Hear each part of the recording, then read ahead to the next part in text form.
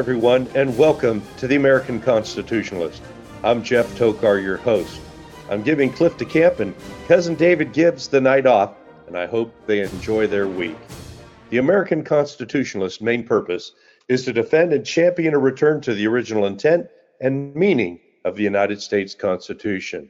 In addition, we at the American Constitutionalist are not afraid to mix politics and religion because we believe in America they're inseparable. America was built as a Judeo-Christian nation, and history proves it. Yet even though we were built on the Christian principles of the Bible as a Judeo-Christian nation, our founding fathers and framers of our Constitution still left you with the freedom of choice in religion. Today I'm going to speak to you on truth and trust. I hope you will follow through with me on this podcast, even if you may first believe you have a differing opinion. Make the determination for yourself after you listen to the podcast. We believe here at the American Constitutionalist, God has a divine plan whether we like it or not. We believe God allows government to exist, and He blesses the government and nations who put their faith in Him.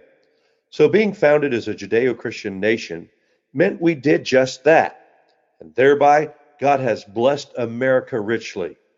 But we have turned from God, and the government that has failed us openly displays their proud self-reliance, power, and prestige like God themselves. I've said on many podcasts that as a Judeo-Christian nation, we were founded with a responsibility and accountability to each individual built on the principles found in God's Word. They never said they had to believe in God. They just knew that to survive this nation must be built upon the rock of God's Word with its virtue, character, integrity, equity, truth, honor, and justice. Sure, they, like I, wish you would believe as they did and I do, but just as God allows, you are given the freedom of choice. In episodes 39 and 40 of TAC, I talked about the different religions and associated beliefs.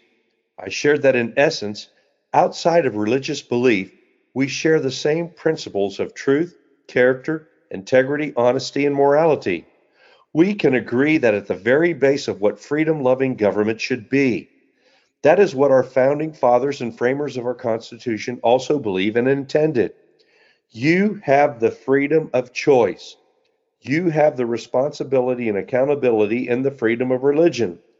But as a nation desiring to remain free to pursue life, liberty, and happiness, we must have a just and moral plumb line to guide our nation. They chose God and His Word, the Bible, to establish that plumb line. But under the current leadership in government, your very God-given freedom is under attack. Your God-given inalienable rights are being eroded, attacked, and taken from right under your nose. The government was allowed by God to exist. It was to be a perimeter, not a tyrannical power hunger beast of burden and control. We have two basic choices to make. Return to the roots of a Judeo-Christian nation with its biblically based just and moral principles, or follow the current path that is in opposition to God and face divine judgment as a nation. However, please understand, government is not our salvation. God is. We can only succeed as a nation under and through His divine providence, blessing, and protection. We have to make the choice. However, even if this government falls, even if this nation fails, Christians put their hope not in this world, but in the eternal kingdom of God. Not the things of this world, not the things of this country, but rather the things of God. But even as Christians, even though our hope is in God, our future is in God, we are all in the same boat in this world and in this nation. If we allow this great Judeo-Christian nation to fail to a Marxist, narcissistic, euphoric, socialist mindset, we will fail and fall with it and be subject to the same national judgment God delivers to America. Just because we're Christians does not mean we're exempt from the penalty of corporate sin and ungodly leadership. In fact, as Christians, we are accountable and responsible for it. Think long and hard on this. This is why it is important to elect constitutionally conservative Judeo-Christian representatives. Elections matter. Voting and how we vote matters. We have turned our back on God and the roots of this great Judeo-Christian nation. We have turned from the foundational principles our founders and framers of our Constitution found in God's Word, the Bible. The failure of an ungodly human government and the failure of societal organization can be a form of divine judgment. Wickedness and abuse by ungodly and incompetent leadership thwarts God's purpose for his people. His purpose for America was to honor him, to be a light to the world, the city on a hill that displayed freedom in the world and eternal freedom from sin for all those who place their trust in him. God has a purpose. God has a divine plan, but God is just and he will not be mocked. I believe God's very hand was in the making of this great nation, even though his nation and his people is Israel and its people. But because of his people, in particular Abraham, and through Christ, we are all grafted in as being part of his redemptive covenant for mankind, for those who believe in him and put their faith in him. Therefore, I believe we can compare God's dealing with Israel and his chosen people to America as a people and a nation. A magnificent nation, he has allowed such great freedom and opportunity. God judged Israel for her sin, and he will do the same for America for hers. He is slow to anger, but he will not tolerate sin or abandoning him as Lord God and sovereign King. He is always seeking restoration and redemption, but will deliver divine judgment in his due time for sin. The warnings to America are comparable just like those given to Israel in the prophets and other books of the Bible. If we do not turn to him and repent as a nation, then you can expect him to judge us even more than he did to his own people. God will bring judgment on the ungodly as well as the godly that tolerate ungodliness. He will and is coming to bring righteousness and restore order to this world. There will be no counter defense to his judgment and justice. It will only be as he says it will be. And as I've stated before, God will never agree to disagree. His word is golden. His word is truth. His word is righteous. His word is just. His word is final. If we do not seek renewal and restoration in him, we will lose his forgiveness, favor, mercy, and blessing as a people and as a nation. Wickedness in this nation is destroying relationships and communities. Ungodly leadership brings about chaos, alienation, and destruction. Psalm 53 tells us, "Only fools say in their hearts there is no God. They are corrupt, and their actions are evil. Not one of them does good." God looks down from heaven on the entire human race. He looks to see if anyone is truly wise, if anyone seeks God. But no, all have turned away. All have become corrupt. No one does good. Not a single one. We have too many of these fools leading America today. My father always told me, "I will trust you until you prove to me I can't trust you." Today, we only seek truth. We just want the truth. We want to put our trust in someone who gives us truthful information.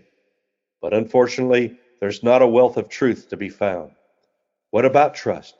Who or what can you really trust? I challenge you to be very careful in your quest to find truth. Be careful of where you place your trust. On a heavenly realm, I promise you, you can find truth and trust in trusting in God's Word, the Bible. On a human realm, I cannot guarantee it anywhere or with anyone. So don't trust everything you hear, read, or see, especially on the internet, public media sources, or other social media. You have to decide if your truth comes from people like Levin, Hannity, Carlson, Bongino, Ingram, Prager, Newsmax, Fox, what or whomever. But be careful though. Trust until they prove they cannot be trusted. You need to vet through God's principles and priorities he has set for mankind in America. There are many liars out there. There are many out there deceiving in government and in the media.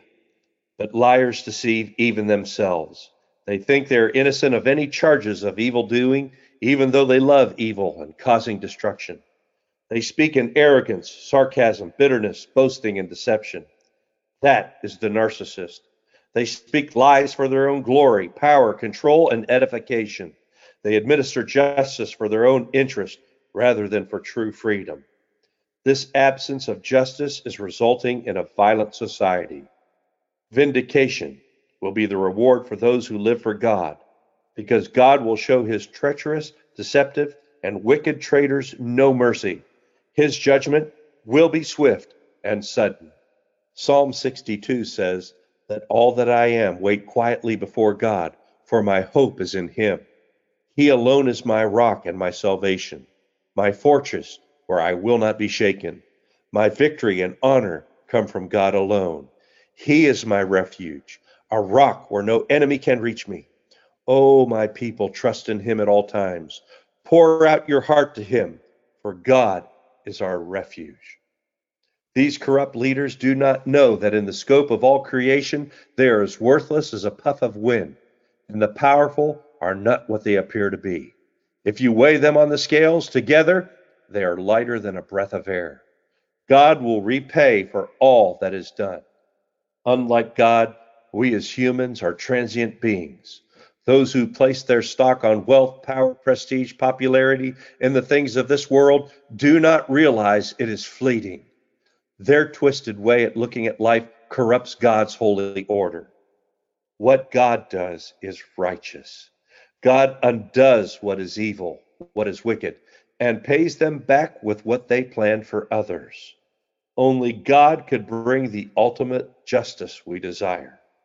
Isaiah stated, "What sorrow for those who say that evil is good and good is evil, that dark is light and light is dark, that bitter is sweet and sweet is bitter. What sorrow for those who are wise in their own eyes and think themselves so clever." To despise God's word means to ignore it, to live without regard for keeping it.